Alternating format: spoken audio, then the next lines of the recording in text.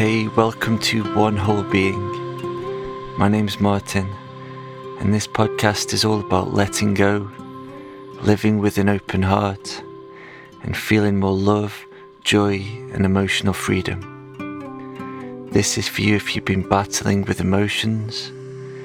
This is for you if you've been struggling with negative thoughts. And this is also for you if you just want to feel better.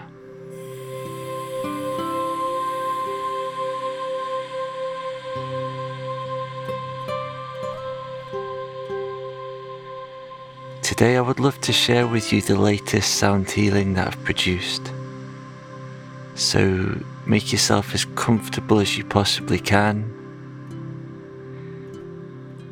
And I would advise listening with headphones because that creates a more intimate experience for the sound waves to come in and wash through you.